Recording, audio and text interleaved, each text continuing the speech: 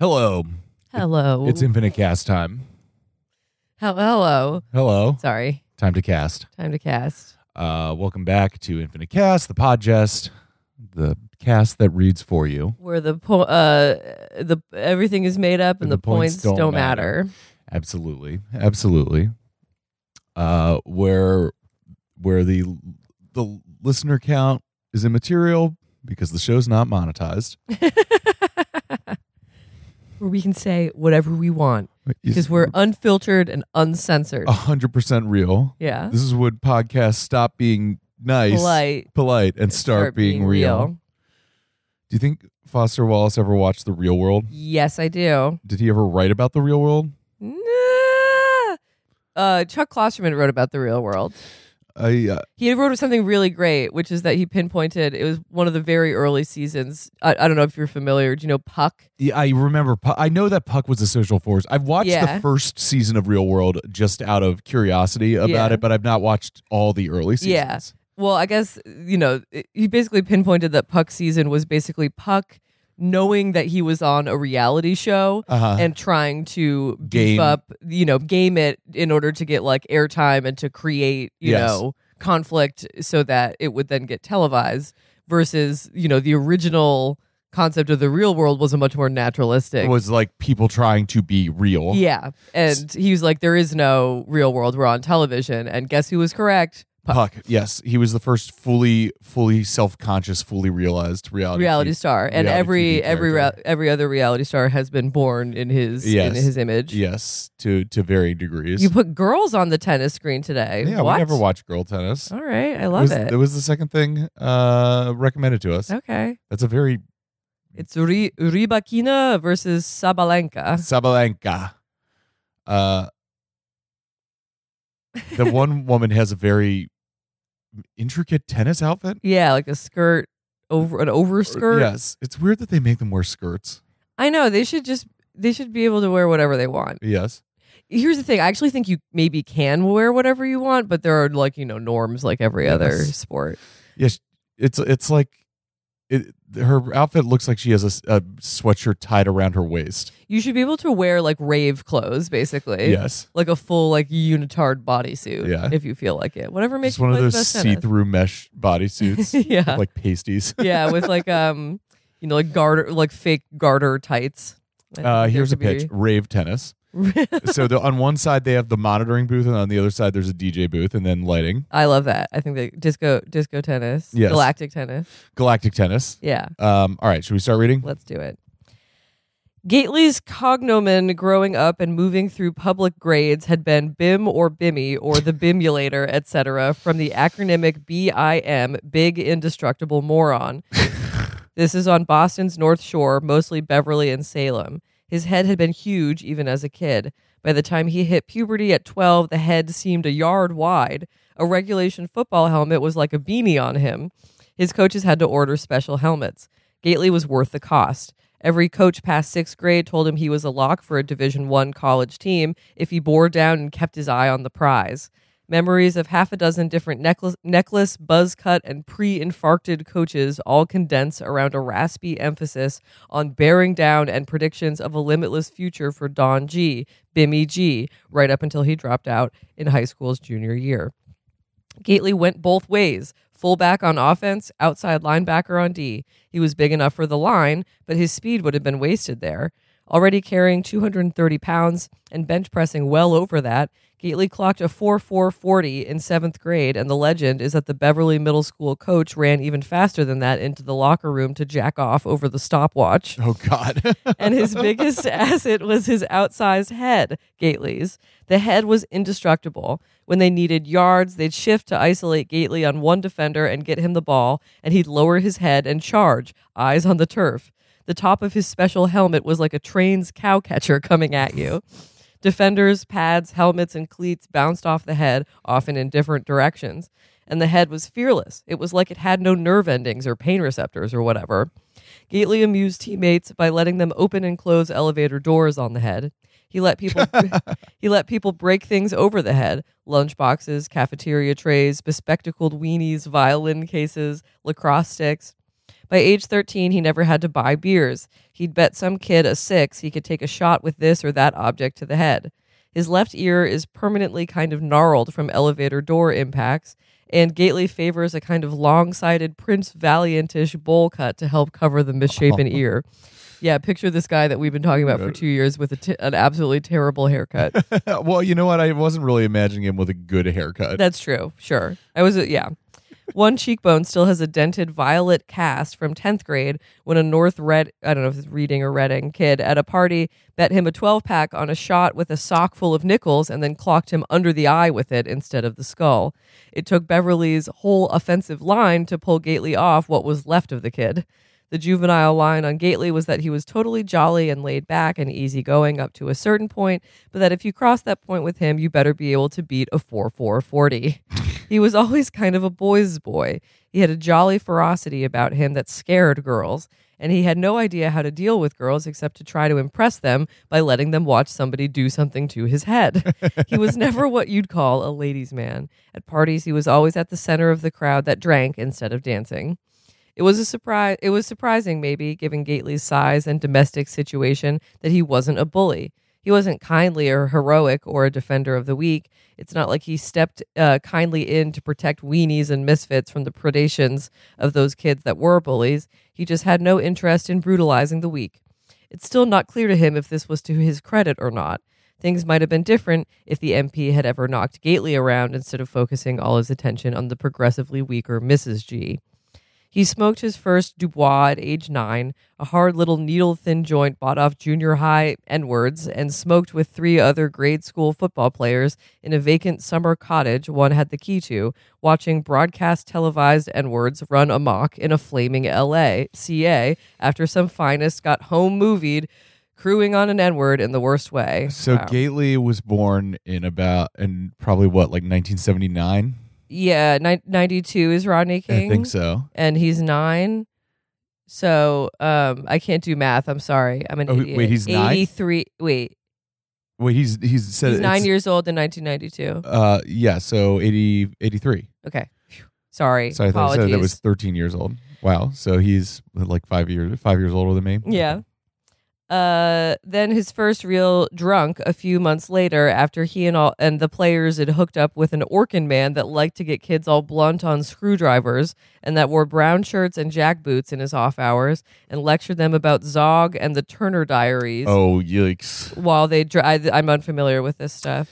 Zog is, of course, Zionist occupied government, and the Turner Diaries is a revanchist, basically like violent, paranoid fantasy of white, basically white supremacist defense. If my memory's correct, it's basically like from what era? Like the 50s or 60s. Okay. It's basically like a World War II. Yeah, post-World. It's basically like a zombie apocalypse book, but it's about when the black people take over America, and you have to violently fight back as your honorable white man. Great.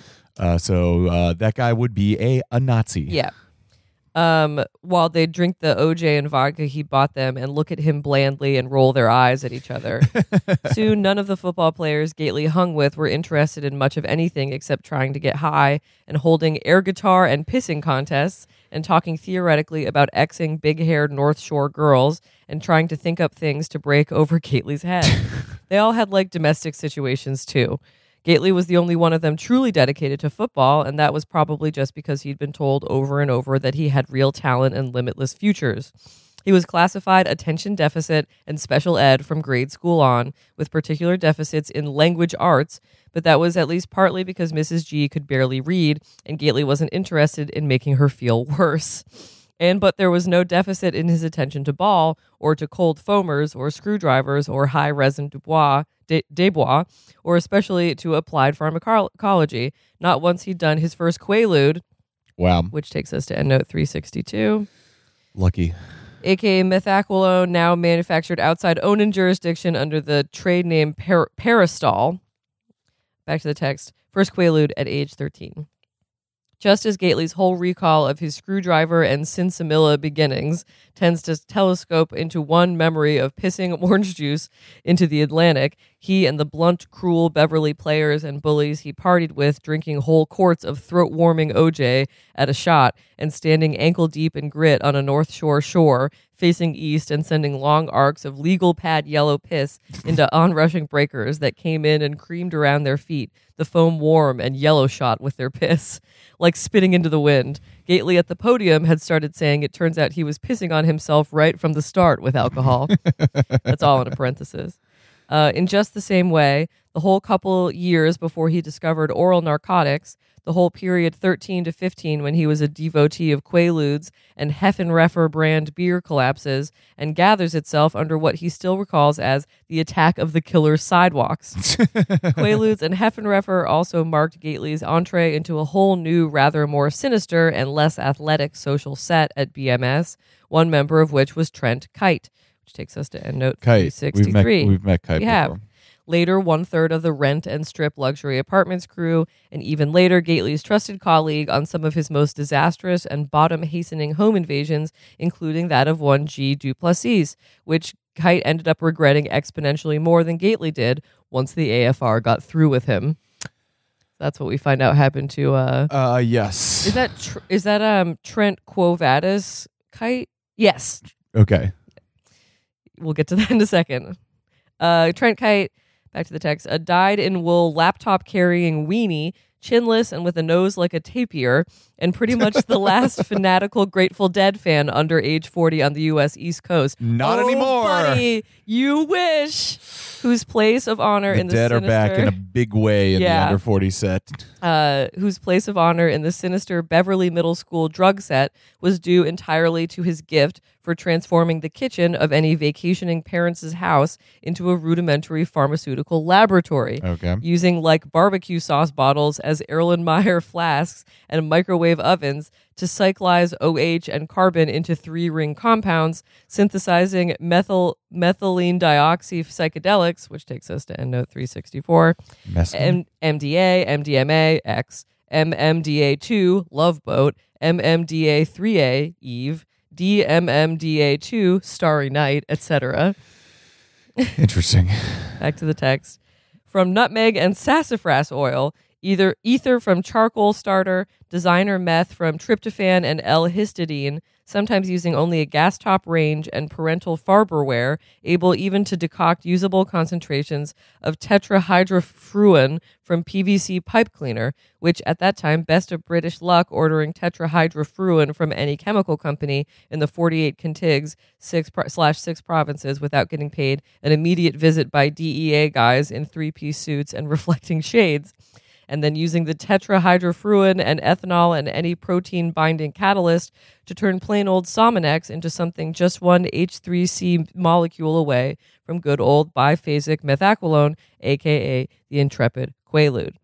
Kite had called his Quaalude isotopes Quo Vadis, and they were a great favorite for 13 to 15-year-old Bimmy G and the slouched, sharp-haired, sinister set he dropped Ludes and Quo Vadises with, washing them down with Heffenreffers, resulting in a kind of mnemonic brownout where the entire 2-year interval, the same interval during which the ex-MP found somebody else, a Newburyport divorcee who apparently put up a more sporting fight than Mrs. G and decamped in his sticker-covered Ford with his Siemens bag and peacoat, the whole period's become, in Gately's sober memory, just the vague idea of the attack of the killer sidewalks. Quaaludes and 16-ounce Heffenreffers awakened Gately and his new droogs to the usually dormant but apparently ever-lurking ill will of innocent-seeming public sidewalks everywhere. You didn't have to be brainy Trent Kite to figure out the equation. Quaaludes plus not even that many beers equals getting whapped by the nearest sidewalk, as in you're walking innocently along down a sidewalk, and out of nowhere the sidewalk comes rushing up to meet you. Whap. Happened time after fucking time. It made the whole crew resent having to walk anywhere on Quo Vadises because of not having driver's licenses yet, which gives you some idea of the sum total IQ brought to bear on the problem of the attacks. A tiny permanent cast in his left eye and what looks like a chin dimple are Gately's legacy from the period before moving up to Percocets, which, one advantage of the move deeper into oral narcs, was that Percocets and Heffenreffers didn't allow you even enough upright mobility to make you vulnerable to Sidewalks' ever-lurking ill will. Hey, if you're laying on the ground, you can't fall down.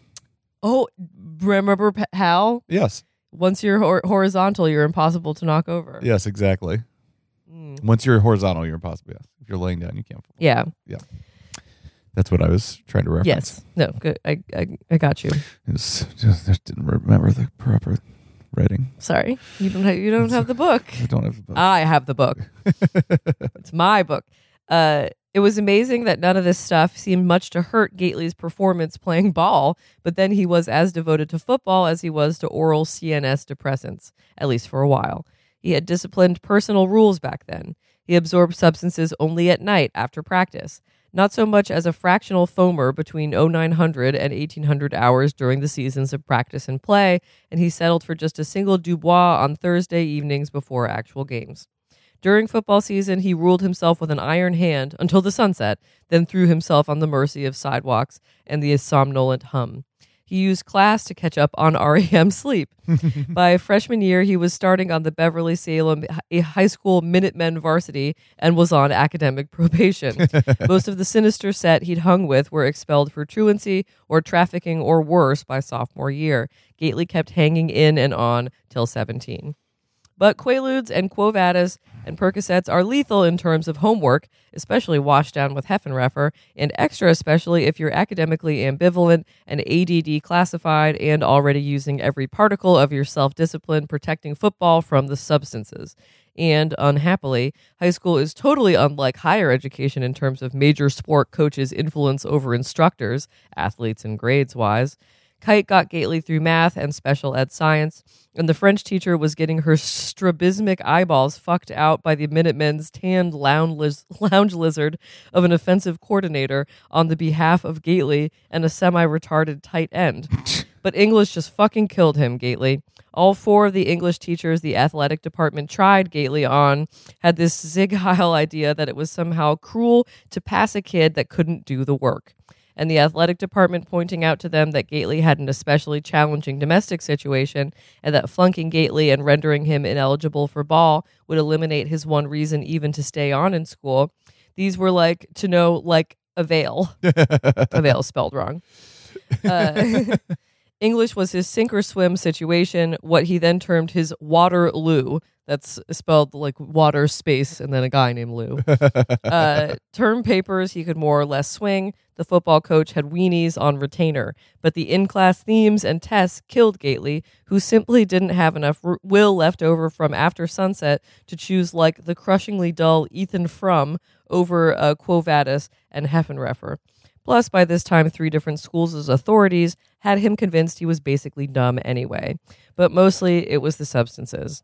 This one particular BSHS athletic department hired weenie of an English tutor, spent a sophomore year March's worth of evenings in Gately's company, and by Easter the kid weighed 95 pounds and had a nose ring and hand tremors and was placed by his frantic functional parents in a juvenile intervention rehab, where the weenie's whole first week of withdrawal was spent in a corner reciting Howl in high-volume Chaucerian English.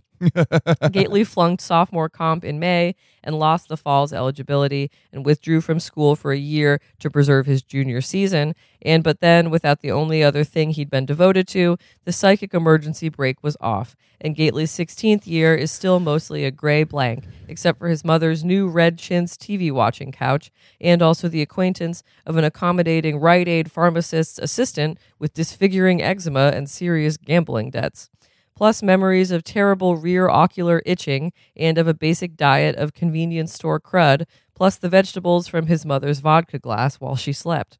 When he finally returned for his sophomore year of class and junior year of ball at 17 and 284 pounds, Gately was enervated, flabby, apparently narcoleptic, and on a needs schedule so inflexible that he needed 15 milligrams of good old oxycodone hydrochloride out of its pocket's Tylenol bottle every 3 hours to keep the shakes off. He was like a huge, confused kitten out on the field. The coach made him go in for PET scans, fearing MS or Lou Gehrig's. And even the classic comics version of Ethan Frome was now beyond his ability. And good old Kite was gone by that last September of unsubsidized time, admitted early on a full ride in comp science by Salem State U, meaning Gately was now on his own in remedial math and chem. On offense, Gately lost his starting spot in the third game to a big, clear-eyed freshman the coach said showed nearly limitless potential. Then Mrs. Gately suffered her cirrhotic hemorrhage and cerebral blood thing in late October. Just before the midterms, Gately was getting ready to fail. Bored-eyed guys in white cotton blew blue bubbles and loaded her in the back of a leisurely, sirenless ambulance and took her first to the hospital and then to a Medicaid LTI, which takes us to EndNote 365, long-term institution. Sure. Back to the text. Out across the Ural Beach span in Point Shirley. The backs of Gately's eyes were too itchy for him to even be able to stand out on the red-pocked stoop steps and see to wave adios. The first gasper he ever smoked was that day, 100 out of a half-finished pack of his mother's generics that she left. He didn't even ever go back to BSEHS to clean out his lockers. He never played organized ball again. Wow. Yeah. Friday Night Lights, am I right? Stark decline. Yes. Yeah. Drugs will do that to you. Not getting the sympathy pass on English will do that to you. You know, I don't know how you solve a problem like that pedagogically. Yeah. You know, you have people, being like, sorry, he can't read good. and it's like, if I quit school, I'm going to have a drug problem and die. Yes, like if I don't play football, I will die. So I don't. Yeah. Where's the priority here? Yeah. I mean, I guess the real thing is that there's no, child welfare system underneath looking out for him. Yes. Is that if football is your only stopgap between oblivion, what's going on? Yes. Football should not be the only organizing factor in a young person's life. Yeah. God. Yeah. Also, he doesn't have, I'm like, his mom, has a cirrhotic hemorrhage and goes into a long-term institution. He doesn't have any money. Yes. What the fuck? He's like 17 years old. Yes. Jesus Christ. No wonder he robs. How much more is the next segment? Let's do it. Yeah, let's do it. It's like 3-4 pages? Yeah. Great. That'll be perfect. That'll take us to like 30. I may have been dozing. Some more heads came and awaited response and left. I may have dozed. It occurred to me that I didn't have to eat if I was not hungry. This presented itself as almost a revelation. I hadn't been hungry in over a week. Never do anything out of hunger. Not even eating. I could remember when I was always hungry, constantly hungry. Then at some point, Pemulus's head appeared in the doorway, his strange twin-towered AM cowlick bobbing as he looked back over each shoulder out in the hall. His right eye was either twitchy or swollen from sleep. Something was wrong with it. Yellow, he said. I pretended to shade my eyes. Howdy there, stranger. It is not Pemulus's way to apologize or explain or worry that you might think ill of him. In this, he reminded me of Mario. This almost regal lack of insecurity is hard to put together with his crippling neurasthenia on court. Sup, he said, not moving from the doorway. I could see my asking him where he'd been all week, leading to so many different possible responses and further questions that the prospect was almost overwhelming, so enervating I could barely get out that I'd just been lying here on the floor. Lying here is all, I told him. So I just got told, he said. The petropulator mentioned hysterics. It was almost impossible to shrug, lying supine on thick shag. See for yourself, I said. Pemulus came all the way in. He became the only thing in the room that understood itself as basically vertical. He didn't look very good. His color wasn't good. He had not shaved, and a dozen little black bristles jutted from the ball of his chin. He gave the impression of chewing gum, even though he was not chewing gum. He said, thinking? The opposite. Thought prophylaxis. Feeling a little punk? Can't complain. I rolled my eyes up at him. He made a sharp glottal stop. He moved toward the periphery of my vision and fit himself into the seam of two walls behind me. I heard him sliding down to assume the back-supported squat he sometimes liked. The petropulator was Petropolis Khan. I was thinking of the final film lecture in Good-Looking Men in Small Clever Rooms, and then of C.T.'s misadventure at himself's funeral. The moms had himself interred in her family's traditional plot in Lille province. I heard a whoop and 2 crashes directly overhead. My rib cage contracted and expanded. Inkster? Pemula said after a time. A noteworthy thing turned out to be that the mound of earth on a freshly filled grave seems airy and risen and plump like dough. Hal? Pemula said. Jawohl. We've got some really important interfacing to do, brother.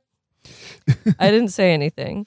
There were too many potential responses, both witty ones and earnest ones. I could hear Pemulus's cowlicks brush each wall as he looked to either side, and the slight sound of a small zipper being played with.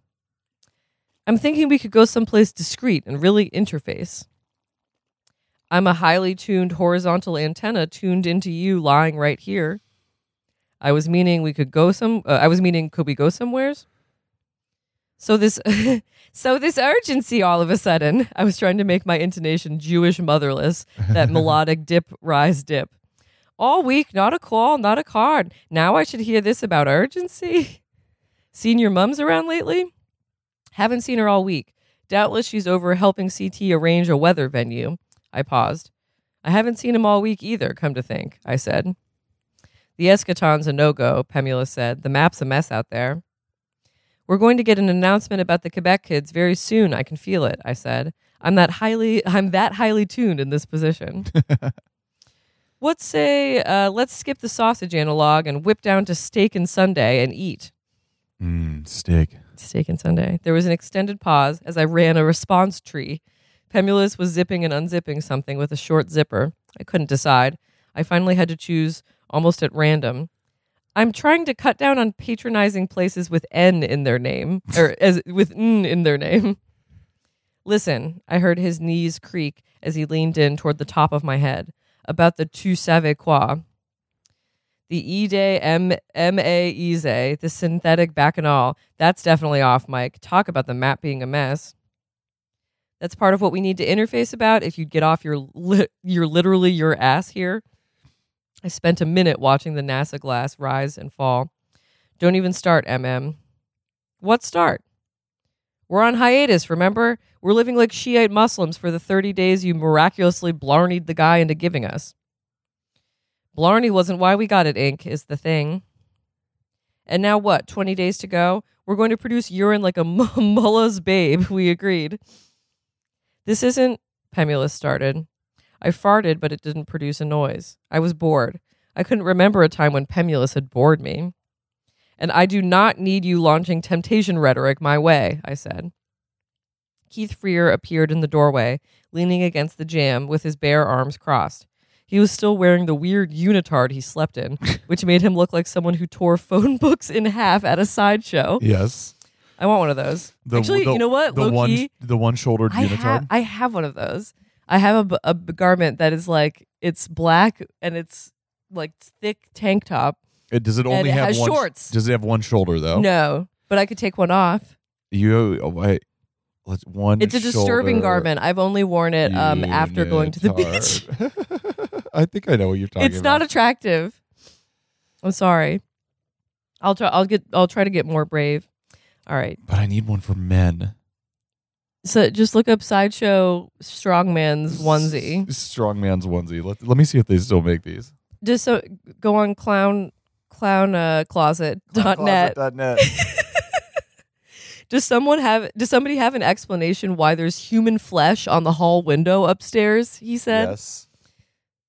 We're conversing here, Pemulus told him. I half sat up. Flesh? Freer looked down at me. This is nothing to laugh at, I don't think, Hal. There's, I swear to fucking God, a human strip of forehead flesh upstairs on the hall window, and what looks like 2 eyebrows and bits of nose. And now Tall Paul says down in the lobby, Stice was seen coming out of the infirmary wearing something out of Zorro. Pemulus was completely vertical, standing again. I could hear his knees as he rose. It's like a tete-a-tete in here, brother. We're in here bunkered. Stice got stuck to the window, I explained, lying all the way back down. Kenkel and Brandt were going to detach him with warm water from a janitorial bucket. Pemulus said, How do you get stuck to a window? Well, from the looks, it looks like they detached half his face from his head, Freer said, feeling at his own forehead and shuddering a little. Kieran McKenna's little porcine snout appeared in a gap under Freer's arm. He still wore his stupid full head gauze wrap for his supposed bruised skull. Did you guys get to see the darkness? Gopnik says he looks like a piece of cheese pizza where someone tore the cheese off. Oh, no. Gopnik said Troeltsch is in charging $2 a look. He ran off toward the stairwell without waiting for a reply, his pocket jingling madly. Freer looked at Pemulus and opened his mouth, then apparently reconsidered and followed off down the hall. We could hear a couple of sarcastic whistles at Freer's unitard. Pemulus reappeared at the top of my vision. His right eye was definitely twitching. This is what I meant about going someplace discreet. When have I ever urgently asked you to dialogue before, Ink? Certainly not within the last few days, Mike, that's for sure. You know what this dynamic is like? Gudetama and the little Kyo, the little chick. Yes. Where Gudetama's like, oh, who cares? The rocker has died. There was an extended pause. He is also just laying in a puddle of himself. Why bother? There was an extended pause. I raised my hands over my face and looked at their shapes against the indirect lights. Pemulus finally said, well, I'm going to go make sure I eat before I have to see Stice without a fucking forehead. Have an analog for me, I said. Let me know if there's word on the meat. I'll eat if I'm going to have to play. Pemulus licked his palm and tried to get his cowlicks to behave. From my vantage, he was high overhead and upside down. So are you going to get up and go up and get dressed and stand on one foot with that opera thing on at some point? Because I could eat and then come up. We can tell Mario we need to mano a tete. Now I was making a cage of my hands and watching the light through its shape as I rotated it. Will you do me a favor? Get good-looking men in small, clever rooms that utilize every centimeter of available space with mind-boggling efficiency out for me. It's about a dozen cartridges in from the right on the third shelf down in the entertainment case. Cue it up to about 2300, 2350 maybe, the last 5 minutes or so. The third shelf down, I said as he scanned, tapping a foot. They've got all himself stuffed together on the third shelf. He scanned. Baby pictures of famous dictators? Fun with teeth? Annular fusion is our fiend? I haven't even heard of half your dad's shit that's here. It's friend, not fiend. Either it's mislabeled or the label's peeling. And they're supposed to be alphabetized. It ought to be right next to Flux in a box. And me using the poor guy's lab, Pemulus said. He loaded the player and turned on the viewer, his knees popping again as he squatted to set the cue to 2350. The huge screen hummed in a low pitch that ascended as it began to warm up, the screen taking on a milky blue aspect like the eye of a dead bird. Pemulus's feet were bare, and I looked at the calluses on his heels. He tossed the cartridges case carelessly on a couch or chair behind me and looked down. How big do you imagine the cartridges being? DVD size, I guess. VHS? I think of them as like Game Boy games. Game Boy, small, like squarish. Yeah. Sure. I can see that. Or are they like mini discs? I mean, the way they're described, it sounds analog enough to like. Yeah, it's more of a tape than a mini disc. More of a tape than a disc, I would say. But at the time, like mini disc was such like a futuristic seeming technology. Yeah. Maybe they're mini discs. Maybe I'll start thinking of them as mini discs. A combination between a mini disc and a cassette tape. But I think the word cartridge is crucial. That I almost imagine it the size of like a pack of cigarettes or something. Yeah, that you plug into like a. I guess I think of Game Boy cartridges because that is the most cartridge-like piece of entertainment that I've ever used. Yeah. What the fuck's Fun with Teeth supposed to be about? I tried to shrug against the friction of the carpet. Pretty much what it says it's about. The funeral had been held on 5 or 6 April in St. Adalbert, a small town built around spudge storage facilities fewer than 5 clicks west of the Great Concavity. We'd all had to fly up by way of Newfoundland because of the volume of waste displacement launches that spring. And commercial airlines hadn't yet had data on high-altitude dioxin levels over the concavity. Cloud cover prevented our seeing much of the New Brunswick coast, which I'm told was a mercy. What happened at the funeral service itself was simply that a circling gull scored a direct white hit on the shoulder of CT's blue blazer, and that when he opened his mouth in shock at the direct hit, a large blue-bodied fly flew right into his mouth and was hard to extract. Several persons laughed. It was no huge or dramatic thing. The moms probably laughed hardest of anyone. The TP's tracker chugged and clicked, and the viewer bloomed. Pemulus had been wearing parachute pants and a tam o' shanter and lensless spectacles, but no shoes. The cartridge started close to what I'd wanted to review, the protagonist's climactic lecture. Paul Anthony Heaven, Paul Anthony Heaven, PA Heaven, all 50 kilos of him, gripping the lectern with both hands so you could see that he was missing his thumbs, the sad dyed strands combed over his bald spot, visible because he had his head down, reading the lecture in the deadening academic monotone that himself so loved. The monotone was the reason why himself used Paul Anthony Heaven, a non-professional, by trade a data entry drone for ocean spray, in anything that required a deadening institutional presence. Paul Anthony Heaven had also played the threatening supervisor in Wave Bye-Bye to the Bureaucrat. Of course. The Massachusetts State Commissioner for Beach and Water Safety in Safe Boating is No Accident, and a Parkinsonian corporate auditor in Low Temperature Civics. Thus, the flood's real consequence is revealed to be desiccation, generations of hydrophobia on a pandemic scale, the protagonist was reading aloud. Peterson's The Cage was running on a large screen behind the lectern. A number of shots of undergraduates with their heads on their desks, reading their mail, making origami animals, picking at their faces with blank intensity, established that the climactic lecture wasn't coming off as all that climactic to the audience within the film.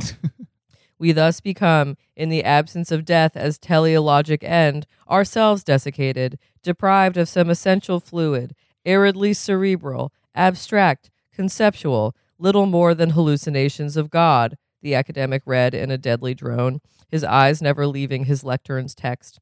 The art cartridge critics and scholars who point to the frequent presence of audiences inside himself's films and argue that the fact that the audiences are always either dumb and unappreciative or the victims of some grisly entertainment mishap betrays more than a little hostility on the part of an auteur pegged as technically gifted but narratively dull and plotless and static and not entertaining enough.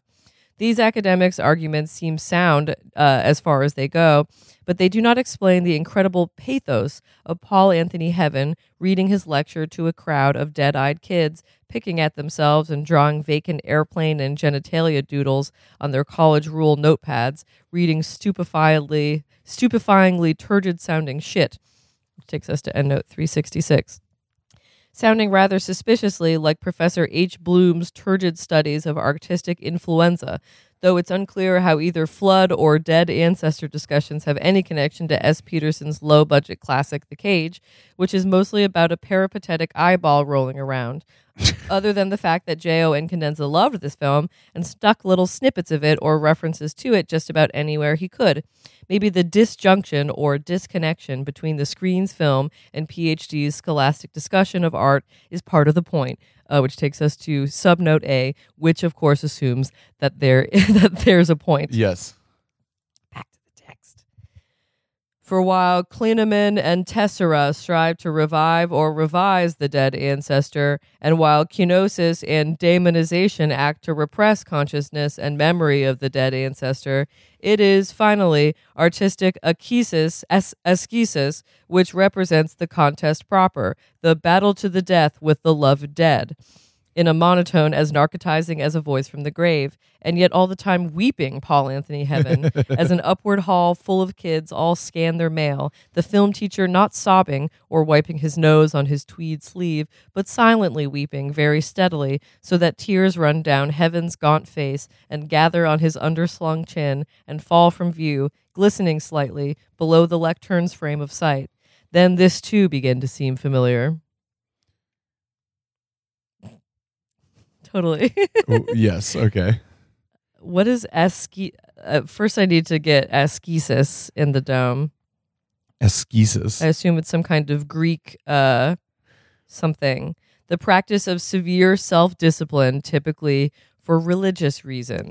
So like flagellation or something. Artistic ascesis. Yes. The battle to the death with the loved dead. Okay. I think Fighting your dad even through death. You gotta fight your dad. Revive or revives the dead ancestor, and then repress consciousness and memory. Ascesis. Have I ever told my dad theory of literature in this?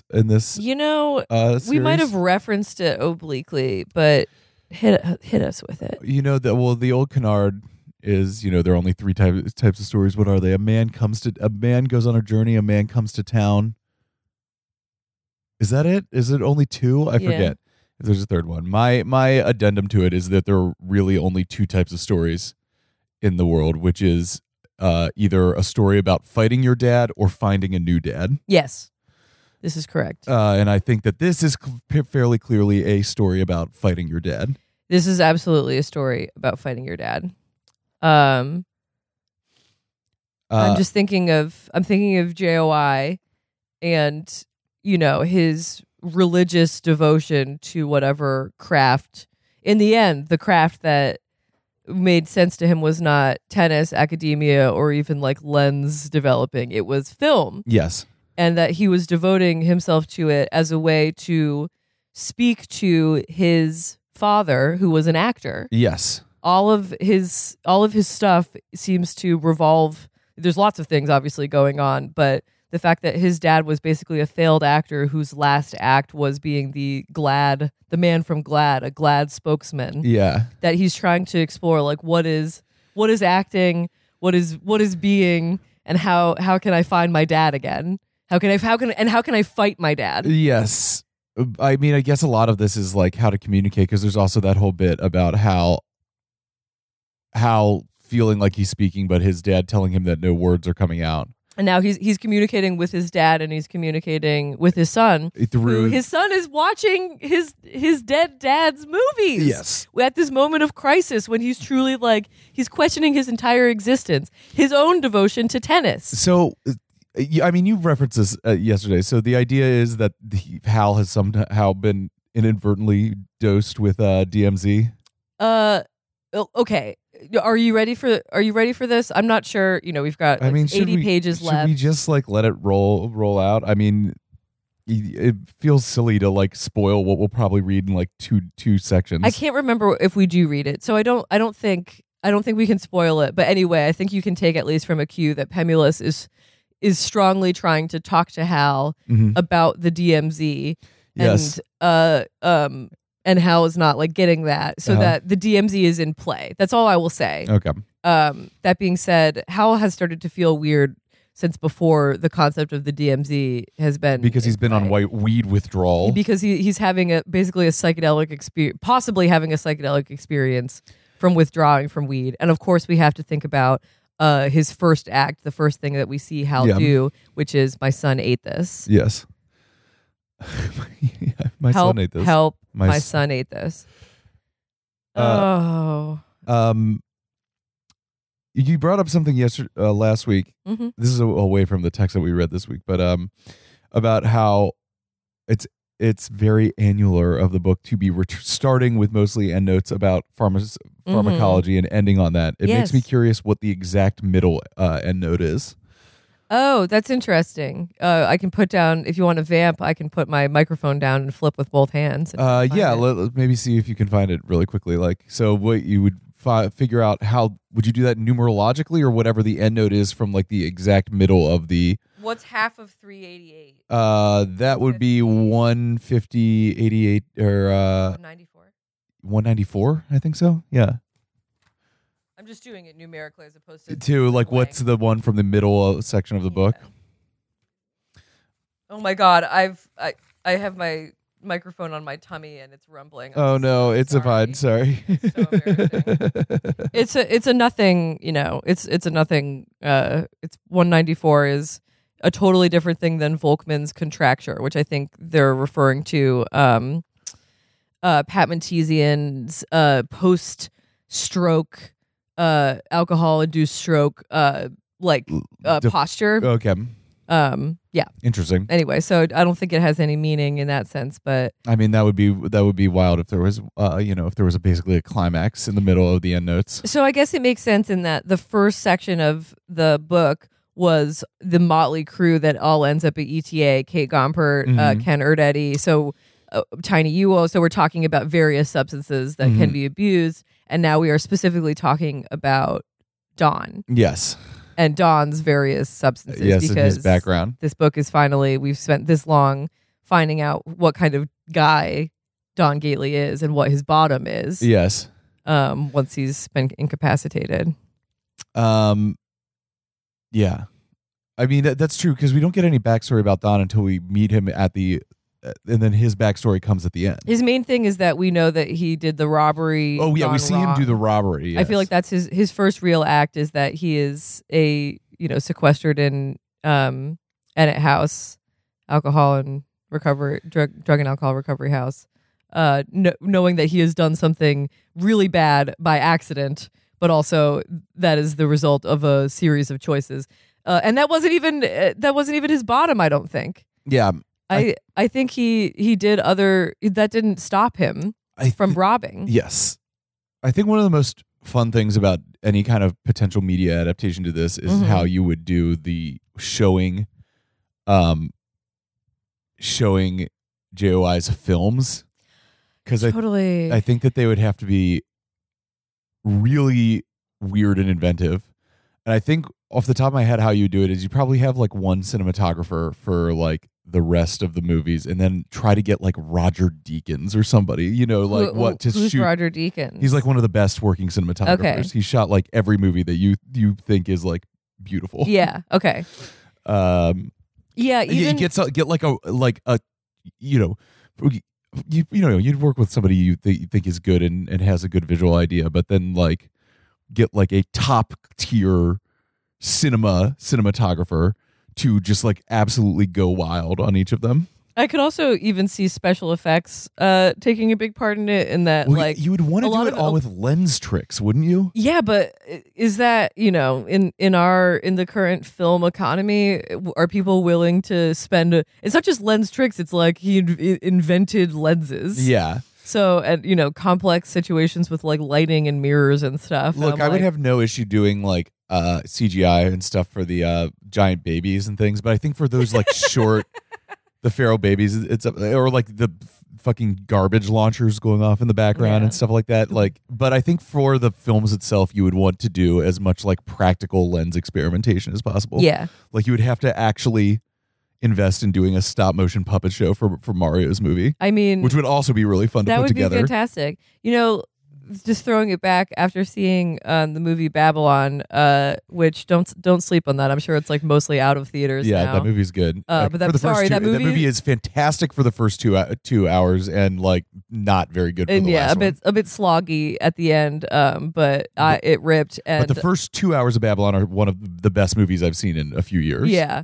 It got me interested in the silent film era, so I've been reading a book about it, and just like, the ingenuity required, in the first just that people needed to do like dissolves, like yes. They needed to actually like change the set and keep the camera still. Yes. And then and have everything like go well so that and do it on real film. So anyway, just it would take a real like almost hobbyist level, like, so a real freak to try to make JOI's movies. Yeah, you would have, but you have to get like an absolute film freak to just command a whole second unit and just kind of go off and be like, get on your most film bullshit, your most filmic bullshit as possible. Yeah, you would need a budget that was like crazy. Yeah. Or maybe even not a huge budget, but time and yeah, effort. exactly. I that's what I'm saying is like if I was like EPing this, I would probably like try to get like hire a cinematographer to direct and just give them a small budget and be like, you have the entire time of production to just go off and like make these things and just like come back to me and show me what you came up with. Here's the thing. I feel like the one thing you can't do is show what you think the entertainment looks like. Yeah, that's the other thing is, do you actually I maybe show like a second of it, because you get like that description of like the gauzy thing and like some woman cooing, but mostly keep it like the Pulp Fiction briefcase. Yeah. Where you just see the glow of the TP cartridge player. I think Margot Robbie could make a good Joelle Van Dyne. There you go. That's pretty good. If you think of have I already said this? But could she do a Southern American? Wonder if you change her accent from buttery Kentucky to she changes her accent. Dawn Gately. How does she do that? Oh, Dawn, I'm so sorry you got shot. Oh, we're all just up in arms about it over at the house. My own personal daddy back in Kentucky. We were talking about how I'm very curious for when this Barbie trailer drops to see if she's stuck in that voice. I guess she didn't. No, she kind of does the Harley voice in Babylon too. She absolutely does. Yes. She's like a Jersey girl. She's like stuck. If she's stuck in that voice, it's gonna be hilarious if she's like, "Oh, I'm Bobby." Hi. Well, I just want to know regionally, where is Barbie? You know, Barbie was based on a real woman. She's from everywhere and nowhere. No, but Barbie was based on a woman named Barbara. Yes, but I mean, the Barbie the doll is from any place USA. Wait, I'm sorry. I'm reading. What? She's from Biloxi, Mississippi, and Nome, Alaska. Sorry, I just opened up the Wikipedia article for Barbie, and I'm shook and shocked. Barbie's best friend is Ken. That's her best male friend. I thought that was her boyfriend. I thought that was her boyfriend. He's her best friend? What the hell? Yes. Wow. I was today years old. Barbara. Ruth Handler. That's the woman who created it. Where is Ruth Handler from? Ruth Handler is from Denver, Colorado. Okay. Gosh, I didn't realize she was like the president of Mattel. I thought she was just the Barbie woman. I mean, I guess Mattel was like formed around Barbie. In 1978, she was convicted of false reporting to the Securities and Exchange Commission. There is no such thing as a good girl boss. Yes. You have to participate in capitalism, and that will corrupt you from the inside out. Don't trust when a woman starts a business and is like, this is different because I'm a woman. This one's for the ladies.